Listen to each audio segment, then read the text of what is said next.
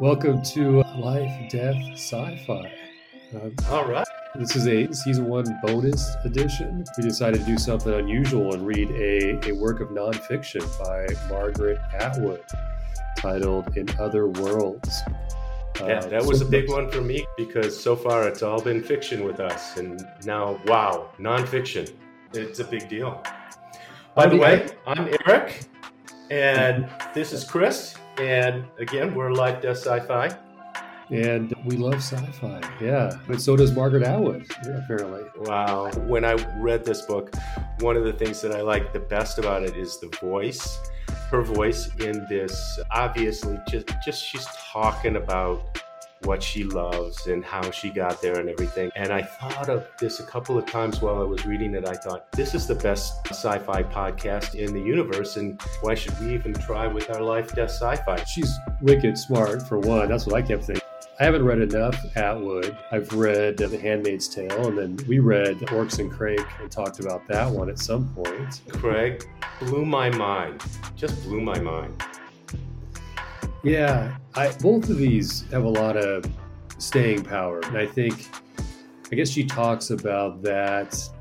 Maybe that comes up in her, we'll get to these, her essays on, say, 1984 and A Brave New World. But there's certain books where they just seem to be timeless, or maybe at least they're cyclical in time. Like they keep coming back to them. And I feel like The Handmaid's Tale keeps coming back to me, and Orcs and Craig, which I didn't know was going to resonate as much. Yeah, I didn't think so either. Yeah, but it's so interesting to see her work through. You know what I didn't expect? I didn't realize this was going to be so much, in so many ways, a memoir for her. That was unexpected. I expected her just to be discussing some works, and I love how she weaved in some of her own experiences. Yeah. Oh, yeah. That was totally my favorite part. Yeah, I thought memoir quite a few times while I was reading this. And it was in the beginning, her history of how she got into it. And though she's older than I am, she's not like, I think she's a little more than a decade older than I am. No, she's how a old lot is she older. now? Yeah, because she says at some point, it was surprising to me, I think she was born in 1939. 39. 39, yeah. Okay. She's 15 years older than I am. Were you a comic book reader when you were young?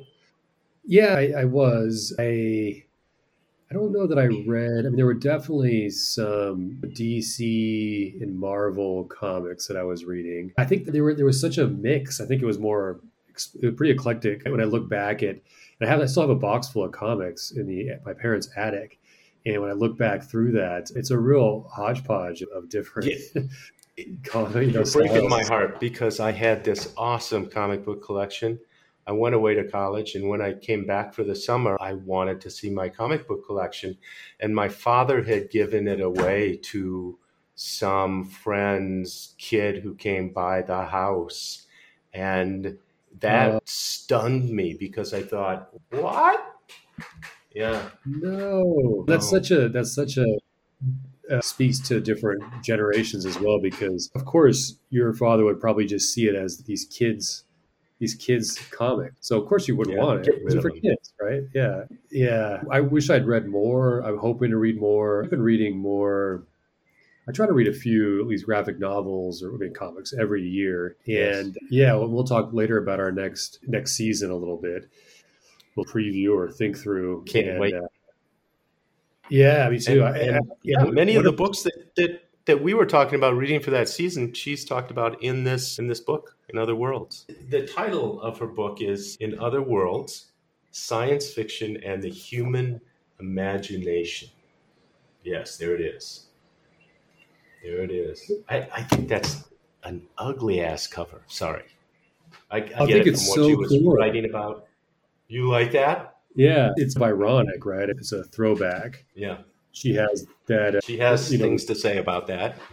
Yeah, the Weird Tales covers of the 1930s. And I just thought it was striking. I think that's what I hadn't heard of it. And this was one of those purchases from Pals in Portland where I think we were exchanging texts, and I was picking up some books when I was back there. And this one the cover is what caught my attention. It was just, they had it flipped with the cover out on the shelf, and I was okay. So why do you like Why do you like this cover? You got the scantily clad Yeah, blondie it's so falling,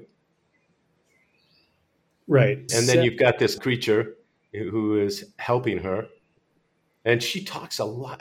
I really liked it when she talked about myths and gods and how that's all woven into the science fiction of what we watch today or watch and read. It partly caught my attention just because it seems so kind of old school in that regard. And it was like a throwback to those covers, which doesn't obviously fit the way that we might showcase something today. And so then when I saw that, and then her name, it just was like, wait, what's going on here? This is weird. And Yeah. weird Yeah. is, I guess, attractive.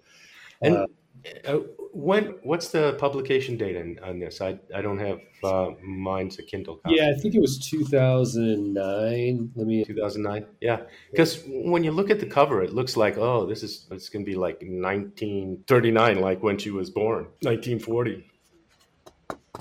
Yeah, and that's what she's teasing us about, I think. Oh, 2011.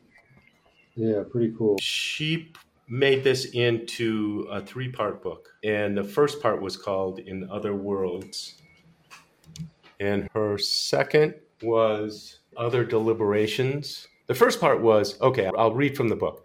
This book is arranged in 3 parts. The first part, In Other Worlds, is a personal history of sorts, okay?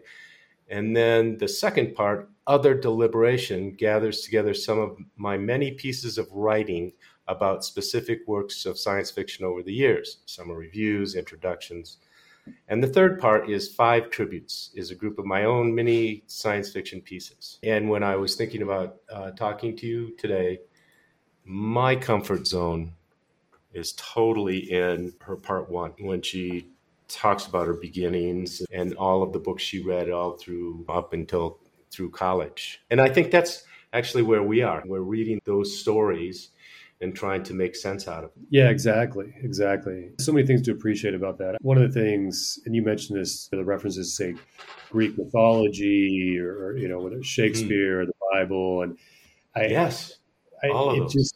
It made so much sense to me about how, what really struck me was how in different ages and different times, sci-fi was used often to explore really serious ideas, heavy topics. Okay, so for example, there's something in the third part of In Other Words, where she's talking about, this one's titled like Dire Cartographies, The Roads to Ustopia, right? This word she made up with. I like that too. I think, yeah.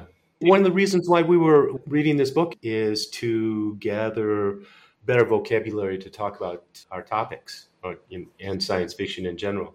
And I was a little disappointed in that. I think I squeezed a few of those things out and I want to share. It was more, like you said before, like a memoir. It wasn't like, here's how you build a science fiction story, but a little, she put that in there too. Yeah, for me, it just will probably help maybe break down some things to make connections between these stories and some of the other fables, myths, fairy tales, biblical stories. I appreciate that. I was going to say that the dire cartographies thing, she talks about how it's almost as the world filled up with, say, technology and buildings and all these things, and the world here got so full, it's like people then have to go outside of this world in order to I marked that. Yeah, I marked to be that at the too. front. I like that. Yeah, I think back with the Greeks and even the Romans, the Mayans. Their universe was, the land was a lot emptier than it is now, and the skies had no planes, the roads, no freeways, and it makes total sense to go somewhere being pushed up, that imagination being pushed off into outer space, the final destination. No one has gone before. Can you think back to your childhood and I was trying to remember if I can even remember the first sci-fi book that I read or work of speculative fiction. Oh, really? Yeah, you can't remember it? Yeah, I don't know. I'm trying to think of what it would have been that I was reading. I think it was probably. You go ahead. Can you Think of yours Oh, off well, the. I totally remember Tom Swift. He was this nerdy kid who invented stuff that either saved the world or saved the town or his friends or something. So that inventive kind of stuff. And then, of course, all the comic books, Superman, Batman, and Green Lantern, all of those kinds of superheroes. And then I got into the H.G. Wells, just like Margaret Atwood, and loved that. But at the same time, watching Star Trek every week on TV. Those are the beginnings. Yeah, I think. Yeah, for me, early stuff. I was a child in the '80s, and I think I don't know if I saw the. I mean, I was born, I guess, just not long after the first Star Wars was released in theaters, and I was trying to think if I saw Empire. I don't think I saw Empire Strikes Back. I think if I saw it in the theater, I don't think so, but I do Return of the Jedi definitely. But what I had at home was these. They used to be able to get these Star Wars books that came with like cassette tapes, and you could pop the cassette tape in and then listen to the story and kind of read along in the book. Oh, yeah, that's a perfect reading technique. Yeah. Yeah, I remember those as a kid. So I think Star Wars was there really early for me. But I think most of it was not reading. There were definitely some comic books later. I was a little older, but it's like kind of elementary school at some point. But Yeah. I think the earliest stuff for me was really Star Wars, reruns of the old Star Trek, the original with my parents. Twilight Zone was pretty early for me. Oh, yeah, of course. Oh, X-Files? Yeah, X Files a little bit older there though. I think Twilight Zone, I can remember watching the one that was made in the '80s, and then the reruns, the black and white ones. There's that one. I gotta find that and put it in the show notes. There's one where these. Oh, you hate to spoil it though. I shouldn't say, but there's Is there's this the one. one with the aliens looking at the little town and they turn off the No, electricity in the town? no, that No? sounds good. Is that one of the ones from the '80s? Early one. I can't remember the Oh, name is of that it. the But people? anyway, they get blocked off. Is like the people on Maple Street or something, or the. Yes, that's the one. Yeah, yeah. I know what you're talking about. Yeah, that's a Monsters good on one. Maple Street? Yeah. Uh, Yes. that's a good one. That's a classic. Yeah. No, I was thinking of the one from the '80s where there's a little boy and he's turning maybe 12 or 13, and he's got to go in for this exam, and his parents are all nervous and they're worried about what he's going to score, and they're really hoping he does well. And then there's a spoiler here, so if you don't want to hear it, I don't know. Fast forward. Yeah, I think I know what it is. Yeah. He takes his exam, and the parents get a phone call, and he did too well on the exam, and so he's going to be executed. I remember watching that as he's a boy, and I was like around the same age, or a little bit younger, but old enough to get it, and it was Yeah. just so shocking to me. I was like, wait, what?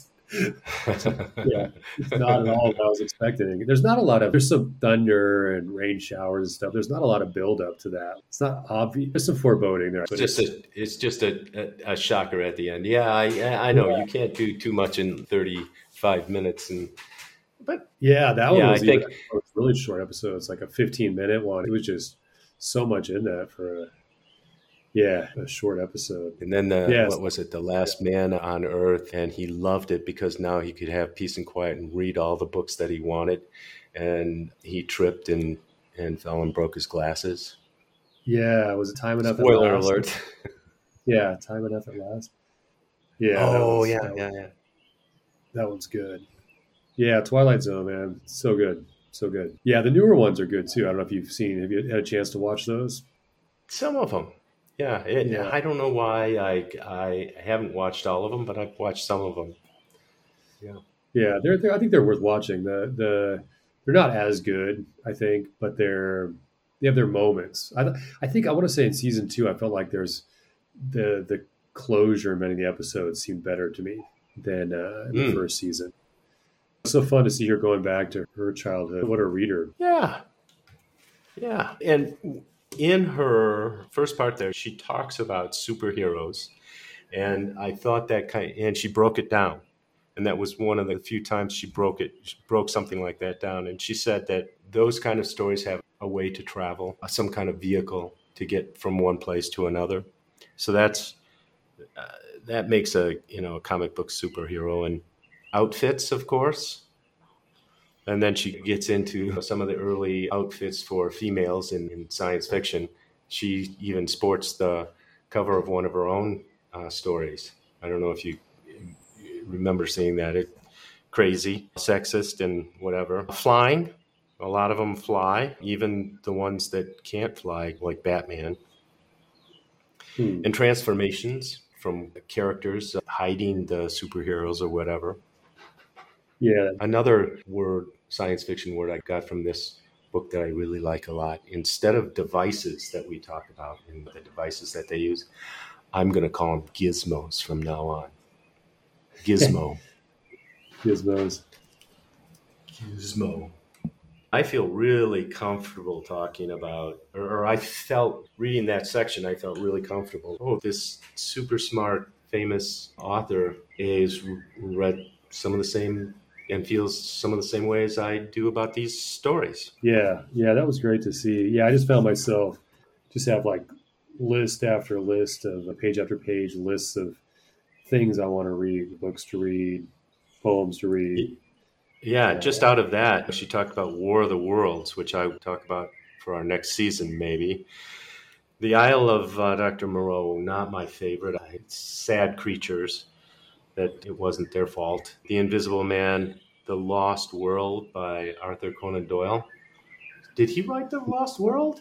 Is The Lost World the one I'm thinking of where they had like an island with dinosaurs and all that kind of stuff lost in time, or is Yeah, that something else? no, you're thinking of the right author. I wasn't familiar with that. In working through this, there were so many moments where I was like, gosh, I just feel like I know nothing. Oh, yeah. Like I said, our podcast is over because she did such a great job of doing what I hoped we would do someday on our podcast. But we can keep it. Let's keep at it. Yeah. Some other ones that I was a little surprised that she had included in this is King Solomon's Mines, and Alan Quatermain. And she talked a lot about this book, She. Yeah, I'd never heard of it, and she was like, "What's?" She calls it like a super famous book. At some point, I'm like, "Gosh, never heard of Yeah, it." yeah, exactly. Sounds interesting. And then the John Wyndham's Day of the Triffids. I think I've heard of that, but I haven't ever read Day of the Triffids. And then Yeah, I've heard. all of the Bradbury books she read, and then The Fly. Remember that? The guy Yeah, gets into this, like he wants to, what is it? Transform someone from one place to the other, and the fly gets in there, and then he becomes the fly, human fly. yeah, that was an '80s movie too, I think, right? Totally grossed me out. Yeah, yeah, the attack of the 60-foot woman. Yes. I haven't seen Yes. that. The head that No. wouldn't. Why would you see it? I think the whole thing is right there in the title. Oh, then probably the attack of the 60-foot woman, and she wins is the other part of it, probably. Yeah, I like that section. She talked a lot about what science fiction is. You know what? We've had lots of conversations on that too. And she, I think, is like us.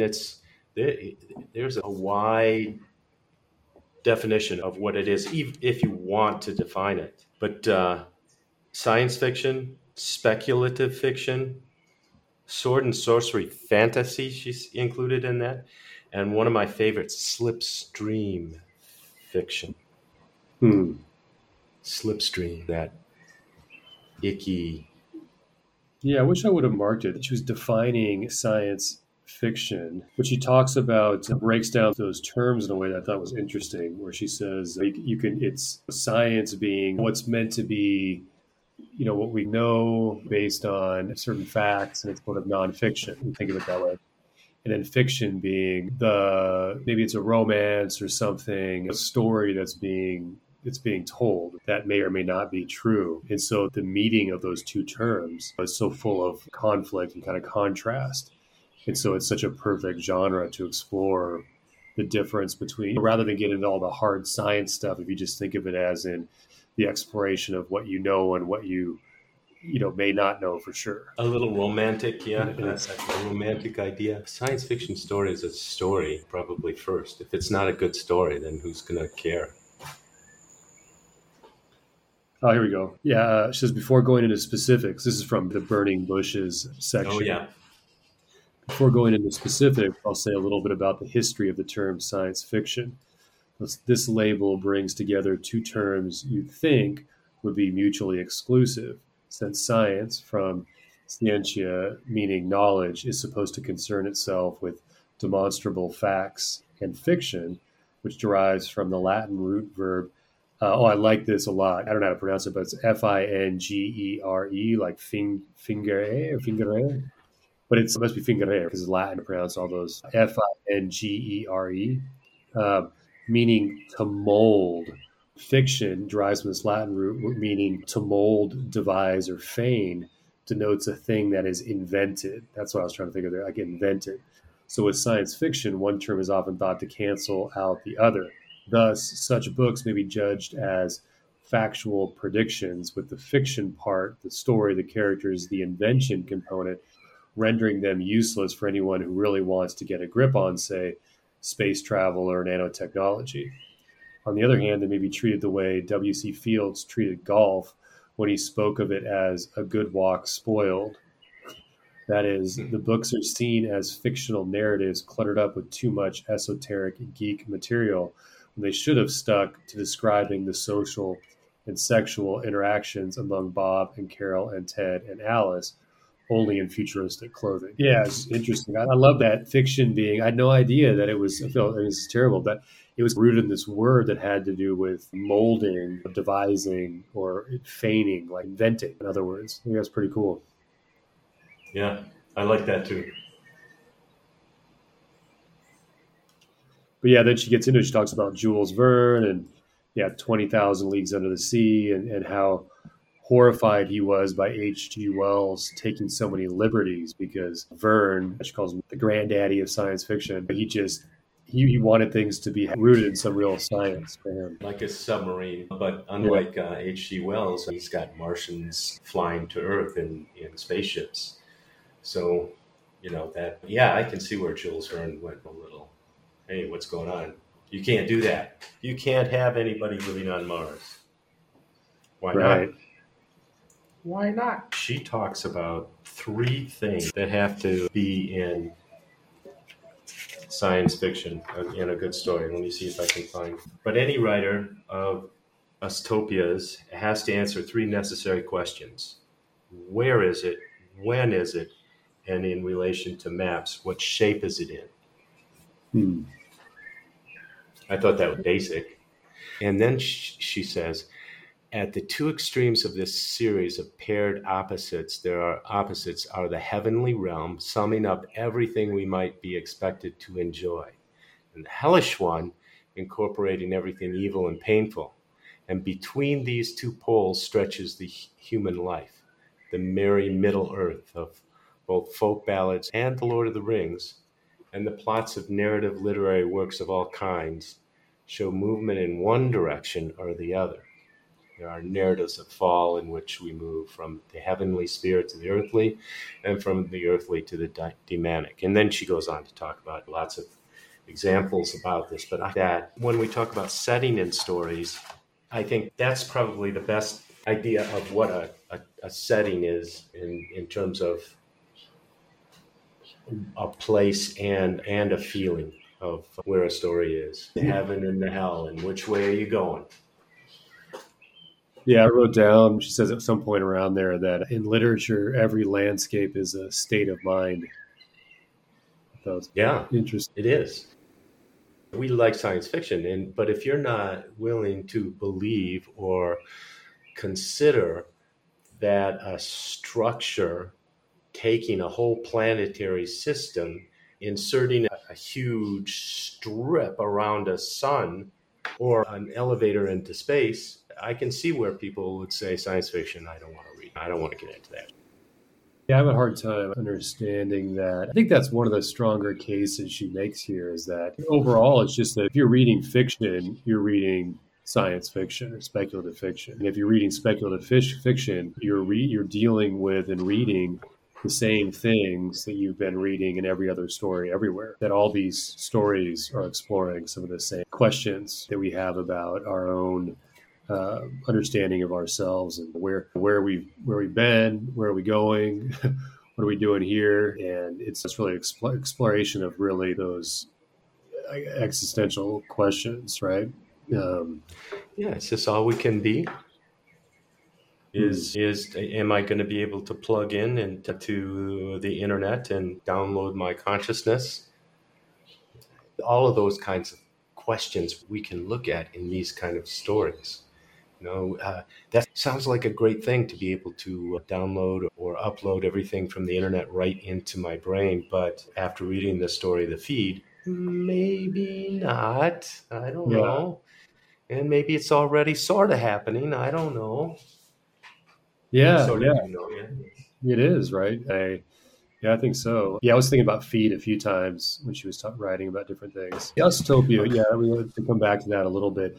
Was interesting. I guess it makes sense. You got a little bit of a double meaning there with us being this is the way things, like you were saying, the way things are for us. We're always between these sort of between these poles somewhere, and sometimes it's more dystopia. We can find a little bit of utopia in there, and sometimes it seems like utopia, and you realize there's a lot of yin and yang, or yin and yang. I was just gonna read that part, but scratch the surface a little, and or so I think you would see something more like a yin and yang pattern within each utopia, a concealed dystopia, and within each dystopia, a hidden utopia. Just like you were saying, Yeah, it made me yes. think. Yeah, I it made me want to read. I like those essays at the end. I didn't read every single one, but I read most of them. But I read the ones that I was most familiar with based on the books I'd read in the discussion of 1984 and the discussion of A Brave New World. And it had me wanting to reread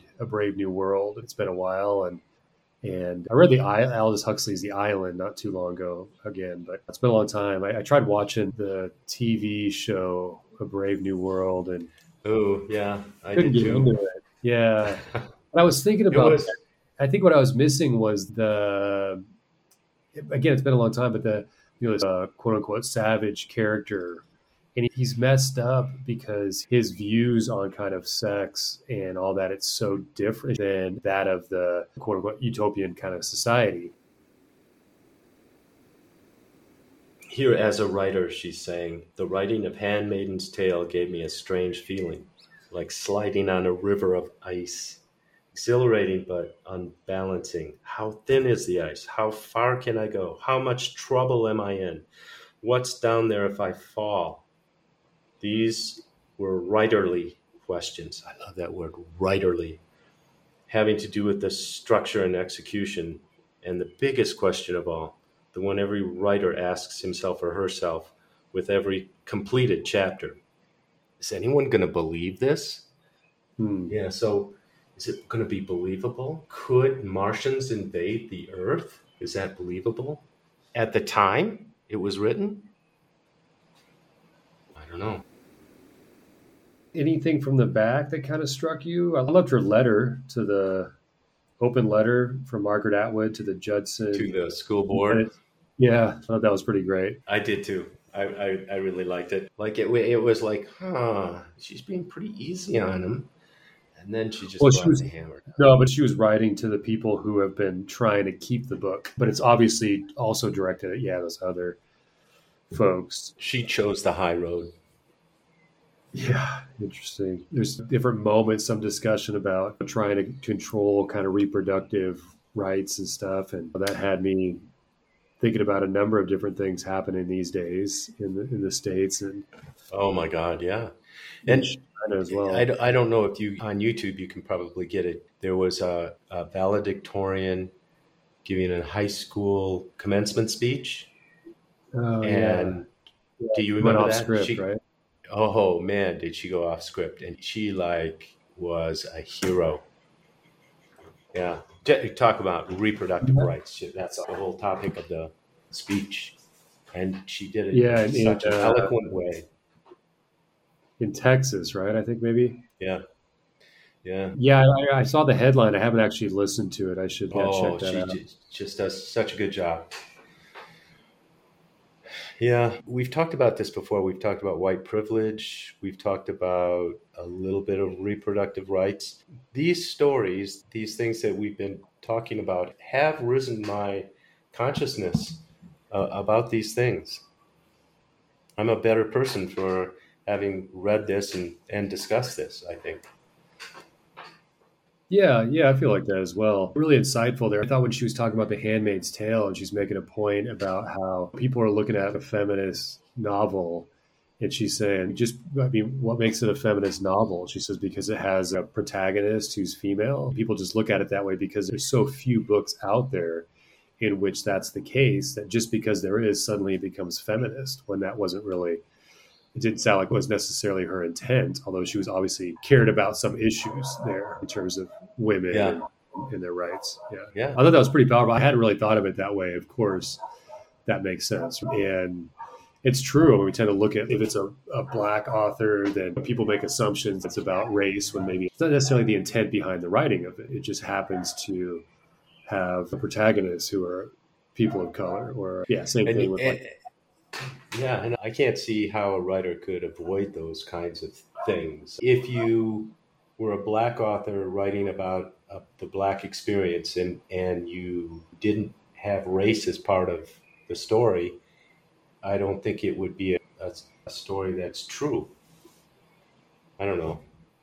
Or right. honest or moral, or what is that what I want to say? Yeah, I get what you're saying. I think, and of course, it's that race may not be what's on the mind of a white protagonist because that's the privilege or luxury of not having to think about those things necessarily. It wasn't already here, not quite, not then. I thought for a while in the 1990s that it would never be, but now I'm wondering again. Of recent years, American society has moved much closer to the conditions necessary for a takeover of its own power structures by anti democratic and repressive government, approximately 5 years after The Handmaid's Tale was published.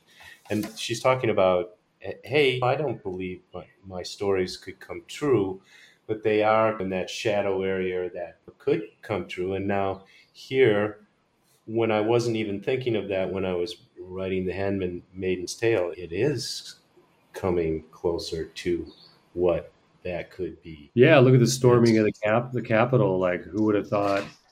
I just can't. I still across my mind once in a while. I just can't believe that happened. Like it. well, according to most of the GOP members, the Republican Party, no, it didn't happen, or it wasn't a big deal. No, don't get me started. Here's a quote for you that I've got here from page 183. Is life a waiting room or a journey waiting around? Or is it a journey? You're on the journey. You're on the journey. Is it waiting Hmm? room? I don't remember that quote. A waiting room. Yeah. Now, I can't remember what she was talking about there, but I guess that depends on what you're doing, right? is life a waiting room or a journey? In Visa for Avalon, both options are proposed. If a waiting room, what comes after you've done the waiting? If a journey, what is it? Buyer doesn't tell us. Partly one feels because Tennyson doesn't tell us whether Arthur lived or died. Okay, that was about, yeah, Avalon. They're talking about Avalon, Pilgrim's Process, the Seventh Seal. Yeah, she says at some point, I can't remember the exact words, but she talks about that all the greatest works are filled with ambiguity. I thought that was pretty Yeah, powerful. There's a lot of truth to that, I think. yeah. But she also mentions, I guess it sort of relates, that it's a William Gibson quote from Necromancer. The future is already here. It's just unevenly distributed. Huh, I was like, huh. yeah, still thinking about that one. It was a super short story, and it makes sense to what you said about unevenly distributed, because this is the guy, the hero of our story, finds a light bulb in a basement. Ayn Huh? Rand. Ayn Rand. all the regular people are using candles. He finds this light bulb and says, why aren't we using these? You're not ready for those. I have decided you're not ready. And I think that maybe area 54? 51, yeah. 51? Oh, 54 was the dance thing. So Area 51 has all of this alien technology that's been dribbling out to us in cell phones and microwaves and popcorn machines. That's my conspiracy theory. Yeah, that's how COVID spreads, I think, is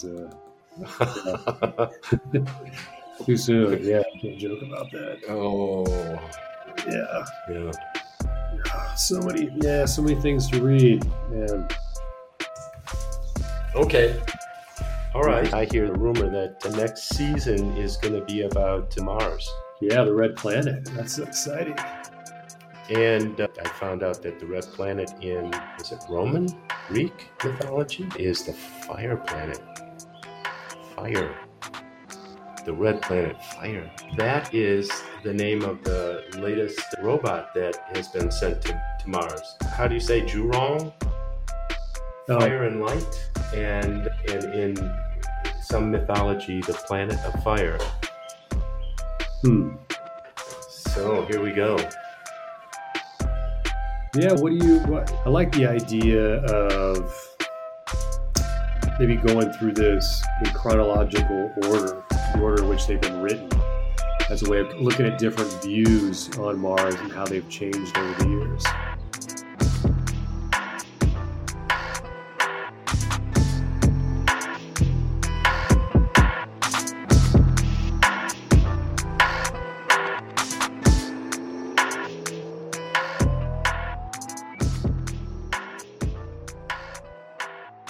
Life, Death, Sci-Fi.